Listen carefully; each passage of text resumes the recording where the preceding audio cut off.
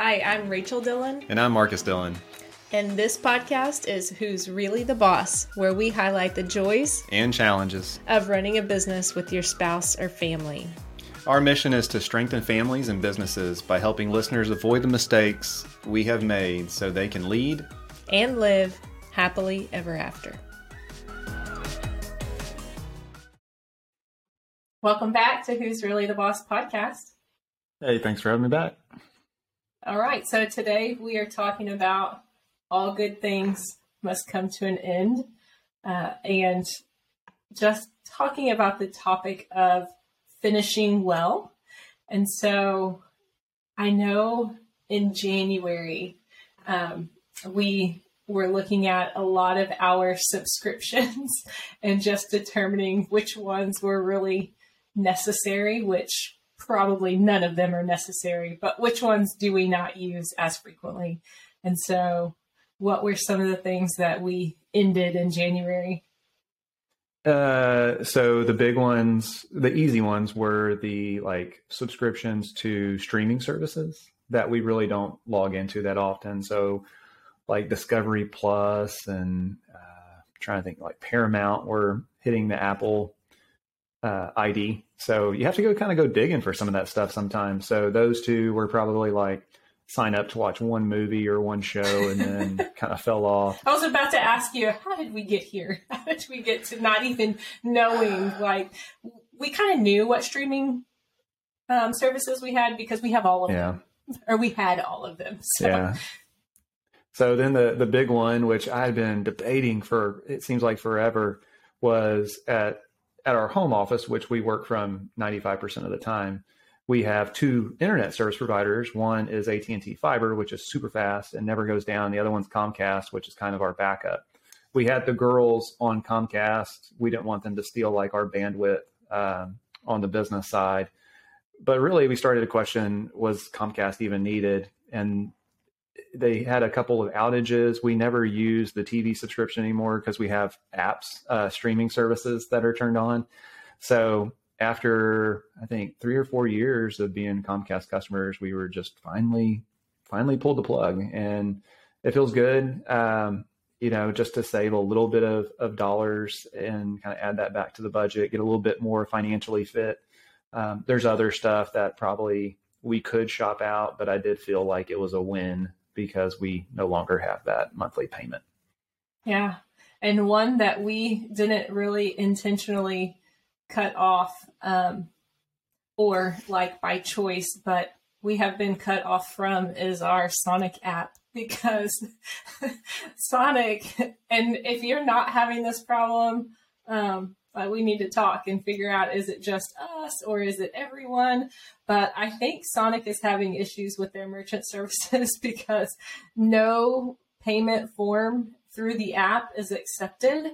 And I refuse to not order from the app because I'm not going to pay full price for my drinks after I've gone years paying half price any time of day for my drinks. So we have been cut off from the Sonic app, and therefore Sonic drinks are no longer a daily occurrence. Our Sonic usage that flows through QuickBooks has dropped dramatically. And they're stopping us from being a consumer. And, it's just one of those things, because even like last night, we were getting gas right next to Sonic and tried to buy drinks in the app. And then as soon as it shows card declined, it's like, screw that, drive off. I'm not paying full price for your drink, and I'm not waiting. I'm not paying full price for this drink I didn't need. I'm not waiting around for my order to get filled. I want the privilege of placing my order ahead of time, knowing that it's right, and then just picking it up. I have heard that there is a hack. There's a workaround where you have to buy Sonic gift cards, load those onto the app. And that's similar to like certain gas stations. Like I think Walmart does that. Like Walmart will give you a discount, Sam's Club, if you have their gift card, pay with a gift card and reload that. So maybe that's what Sonic's trying to do. They're trying to weed out the credit card, the merchant service fees. And it's the worst. So our topic of conversation is offboarding or finishing well. And there's lots of reasons that you may choose to end a relationship. And so even as a consumer or even as a service provider, that you need to end a relationship. And so we've had that experience just here recently with us as consumers, canceling subscriptions and canceling service. And then also we have experienced with clients who, for whatever reason, no longer need to be a client of DBA. So really wanted to talk through some of those things and what it looks like on both sides of the spectrum, as a consumer or as the service provider, to finish well. And leave both parties in a better place than before. Yeah, I think part of it is offboarding, or what you would consider churn. So churning of customers or clients, however you think of them, is natural. And for certain industries, certain businesses, the churn may be more infrequent than others. Once you move to a monthly service model where you have monthly recurring revenue, churn becomes more of a factor that you need to plan for. So we have moved mainly to a MRR, or a monthly recurring revenue model. We do have a percentage of churn that is factored into our growth. And we just want to make sure that our net revenue retention is obviously exceeding the amount of churn, because of our goals that relate to certain things as we build our team out and things like that. So churn is acceptable in most industries. It's probably 5 to 10% of churn. In the prior year, in prior years, we've essentially offboarded clients or service lines that no longer fit the business. So that is where we actually made that decision to exit that relationship and transfer those relationships to others. That is also offboarding. So you have to do that with care. I think we've talked about that a few times in other episodes. But either way, if a client has come to the point where they no longer value your services, they've outgrown your services, or the other way, like they just can't afford your services and you become a burden on the business, we've always taken the approach that it is our job to maintain the health of the business that we can as best we can. And sometimes that is bowing out of the relationship. And our model is a little bit different because we don't have a la carte services any longer, where it's like you can just still be a tax client or still do certain things. So we really try to move them over to a better service provider that can do just what they want to do if they are reducing their level of services. So churn is important, or offboarding. And the result of that are the steps that you have to go through to make sure that you end gracefully, that you end well, and that, you finish the relationship with class, essentially, to get them like headed in the right direction, even if that is without you. And there's a ton to talk about there.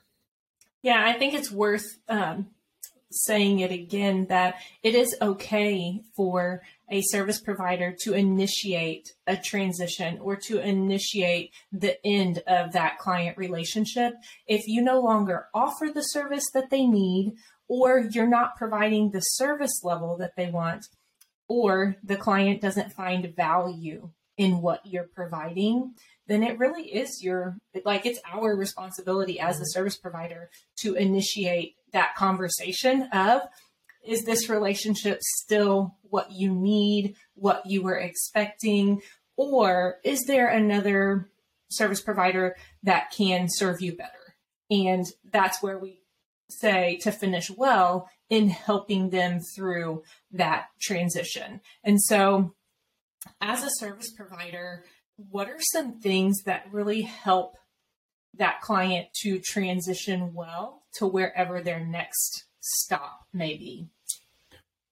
Sometimes it's an introduction. So the thing with whether you're transitioning something as easy as payroll services or annual tax preparation, if in our situation, if we're bowing out of an all-inclusive relationship and someone just wants to go piece it together themselves, then we would make an introduction to another payroll processor, whether that be ADP or Paychex or whoever that the client may connect with. And then also, if we know of a peer or referral partner in the market who is accepting annual engagements, annual tax engagements, or more closely identifies with the service offerings that client wants, then we will try to pair them up. And sometimes the client or former client is appreciative and they will go with our recommendation. And sometimes they already have somebody else in mind, and that's fine too. So sometimes it is just that introduction to who we think could help on the other side of that transition.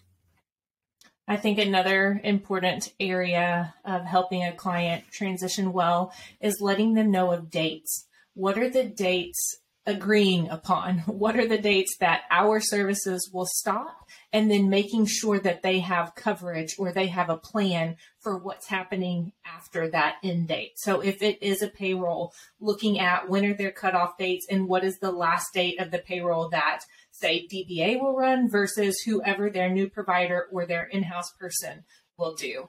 And then also, what deliverables should they expect, and on what timeline, what will be included with, say, that last payment that they make to your office. So really just letting them know what are the important dates and making sure they have a plan going forward to get the services that you provided in the past to have that taken care of in the future. Another one is just financial responsibility. So in talking with that, what will be their last payment and what will that cover, just to make sure that everybody's on the same page. Should be lined out in the engagement letter, so easy to reference back. But it's always nice to not assume that the client is going to go back and read that engagement letter or remember what it said, understand, but really to line that out with them so that it's just out in the open. Any questions can be asked, and then there's no confusion and awkward conversations about it later down the road. Yeah. We're going through this. I mean, it's the beginning of the year. So if there's any time in a business like ours to evaluate churn, it happens in Q1 because most likely customers want their tax filings done. They want their year ended well. And if they were looking for a change or maybe their budget has changed, they would probably initiate those conversations within Q1. So for us, it's fresh. That's part of why we're having this conversation. It all is based on communication. You have to have solid communication and you have to get beyond the awkwardness and know that it is a professional relationship. And there may be emotions involved on either side, but ultimately you have to rise above whatever those emotions are. And if you don't address the emotions or the timeline or try to be the better person, this awkwardness exists. And what ultimately happens is like animosity starts to build. And then it turns into a bad situation really fast to where they don't respect either side. Maybe there's, just something on either side of the table that is weird because we're human. And I think the faster you can exit that and as clear a timeline as possible is the best scenario. So putting into an email or some documentation, like here's the timeline we will follow, disconnect this at this date, disconnect this at this date. Here are our recommendations. So yeah, it's unfortunate. I mean, you wish everybody could stay happy and on the bus, but things change. People outgrow, people decline, whatever that looks like. It's just part of business. Yeah. And then one other important part of, at least of our offboarding process, but should be a part of everyone's offboarding process, is making sure that the client has the records that they need to move forward. So if it's historical data as far as a prior year tax return or any of the documentation maybe that they've been storing with you that they will now need to transition to their new provider or just transition in-house and store those documents personally, those are key items to remember so that you're not next January getting ready to prepare the tax return and have no idea how to get your data from your old provider. So that's just one more area that's important to make sure. And the service provider can initiate that. You can help that client. There's no reason to, have awkward conversations or hold back things that are going to help them in the future. If it's documents that you've prepared for them, they've paid for it, and their new service provider is going to need it, it's easier just to transition that on.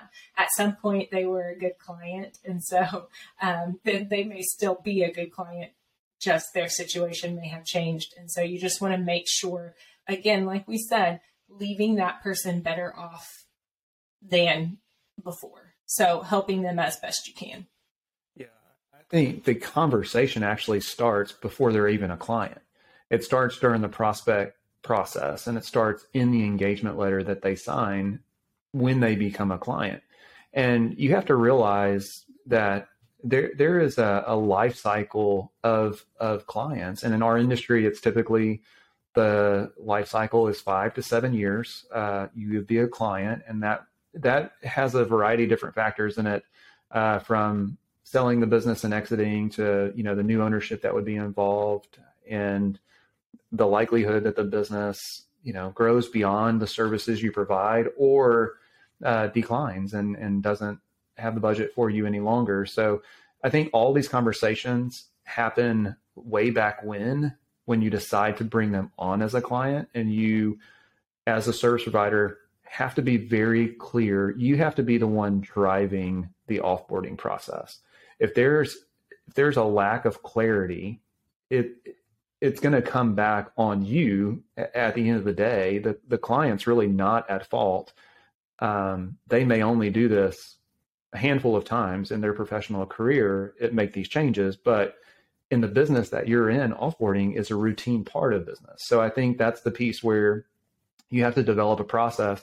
And if you go back to even like this Comcast example, it was fairly easy. Everybody, you talk about how breaking up with your cable company is hard to do. So, it took, essentially, I started a chat. I got a call back because they don't want you to cancel.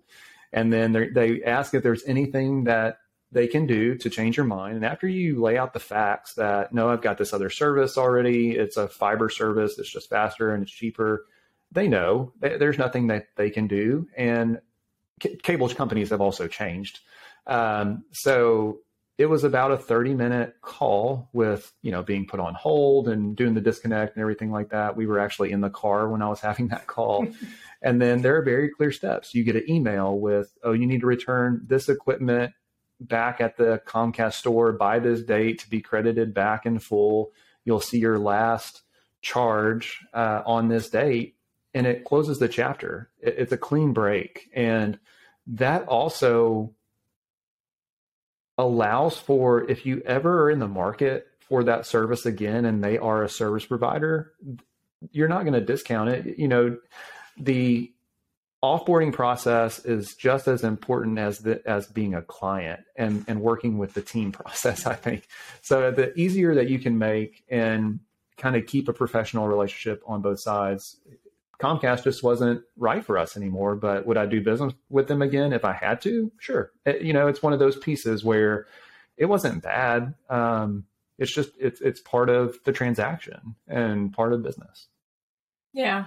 And so I think a lot of people wait to offboard, or they don't want to transition for various reasons. So either initiating that offboarding, or as a client going to your service provider and saying, I can't be a client anymore. I'm not going to be a client anymore.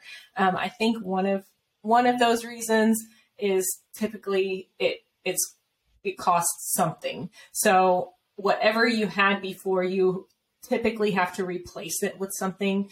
And so it can be costly. So for example, if you are leaving, let's say, financial services or accounting services, what are some of the costs to be aware of if you are leaving a situation? For example, as a client of DBA, what are some of the costs that now come with, finding a new provider? What are some things that they have to be aware of?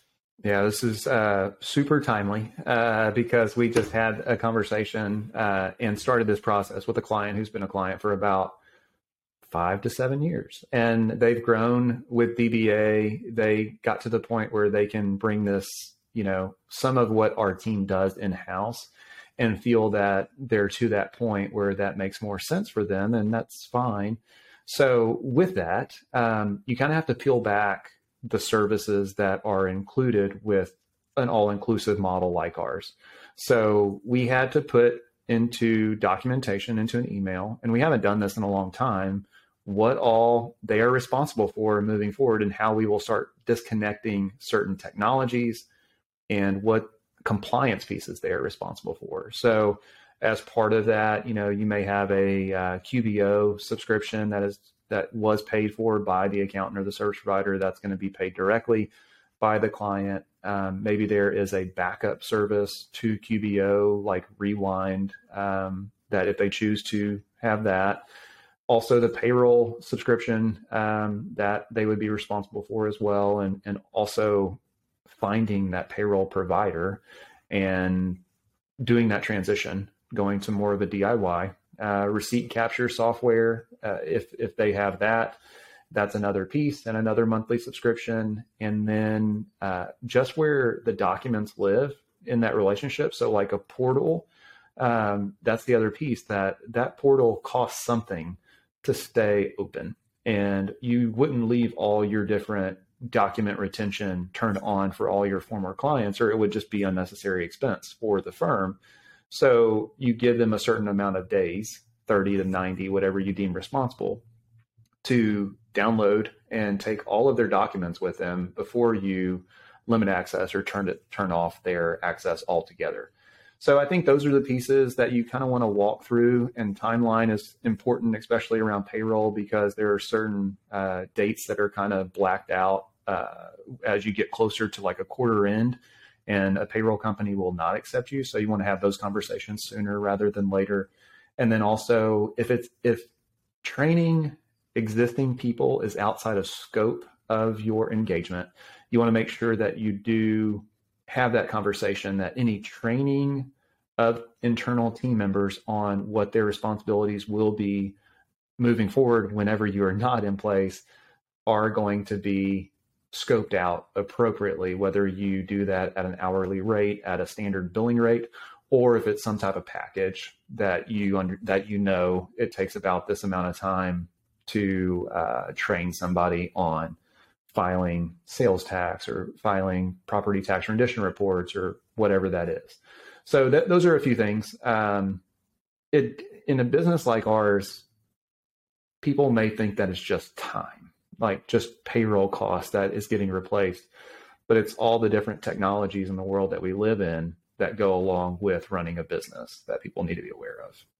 Yeah, so I think as you're transitioning from a service provider, it's important to recognize that there's probably more costs involved than what you're aware of, because where you may have been getting the value is maybe the thing that that you think about first. And so if someone were turning off our services, maybe they think, okay, I'm no longer paying for the meetings that I had with the team at DBA, and I need to pay for payroll. I'm not going to have those meetings anymore, so that cost just goes away. So, okay, I just need to find a new payroll provider, and then everything else is good.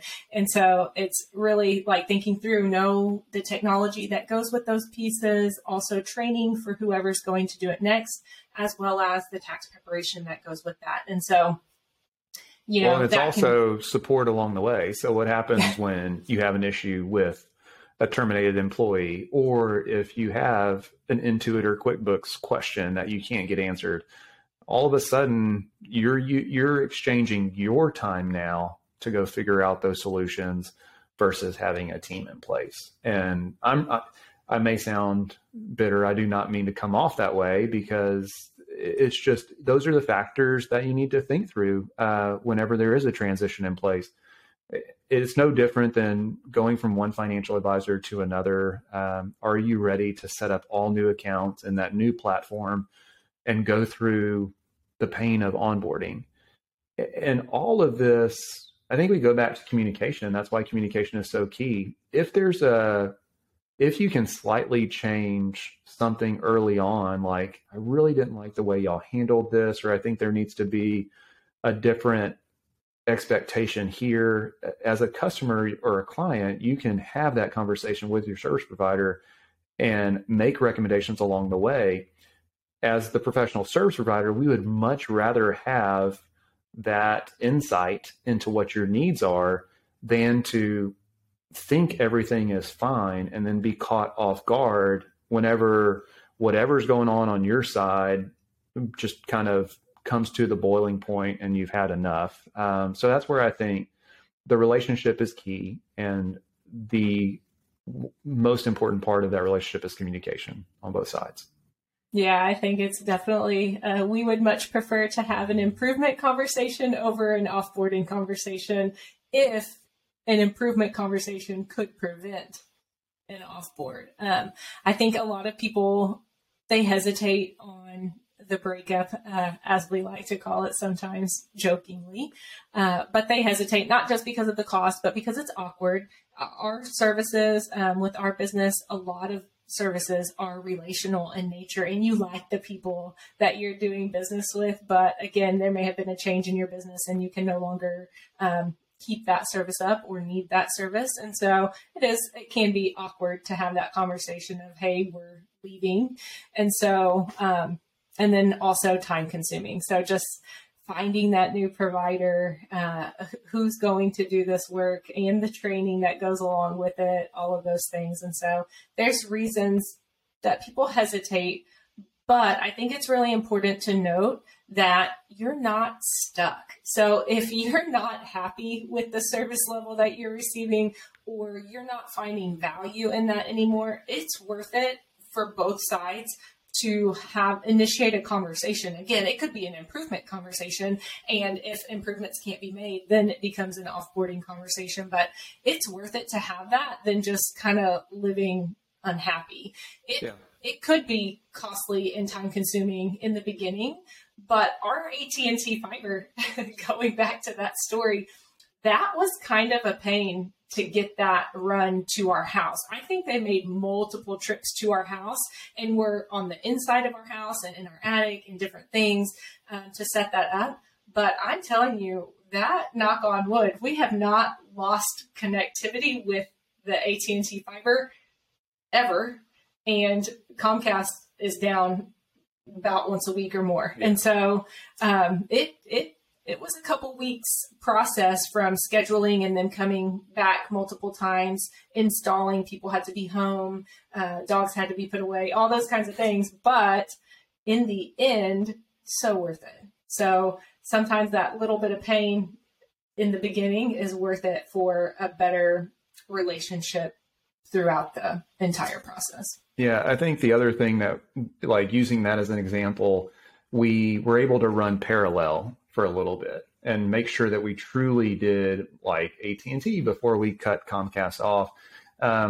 You can't really do that in a professional service relationship too much, but you can have multiple interviews if you are in the market for somebody new and you have outgrown, or the improvement conversations didn't amount to anything with your service provider, you can do multiple interviews and feel very confident in your decision moving forward and beyond that current relationship, because we have more, and we're fortunate, we have many more onboarding conversations than we do offboarding conversations. And so that's just a part of our growing business and the team that we built, and kind of everything that seems to be going well on that side. And even your role has changed over the years, but you used to get the phone calls about people that were frustrated, but they felt so stuck, was the word you used, and they felt like they couldn't make a change. Tell me more about that. Like, what mindset wise how do people get beyond that hurdle? Because I have an opinion, because my opinion is the professional search provider. And I love this quote that someone shared. And if you have the money and money solves the problem, you don't have a problem, is what I keep coming back to.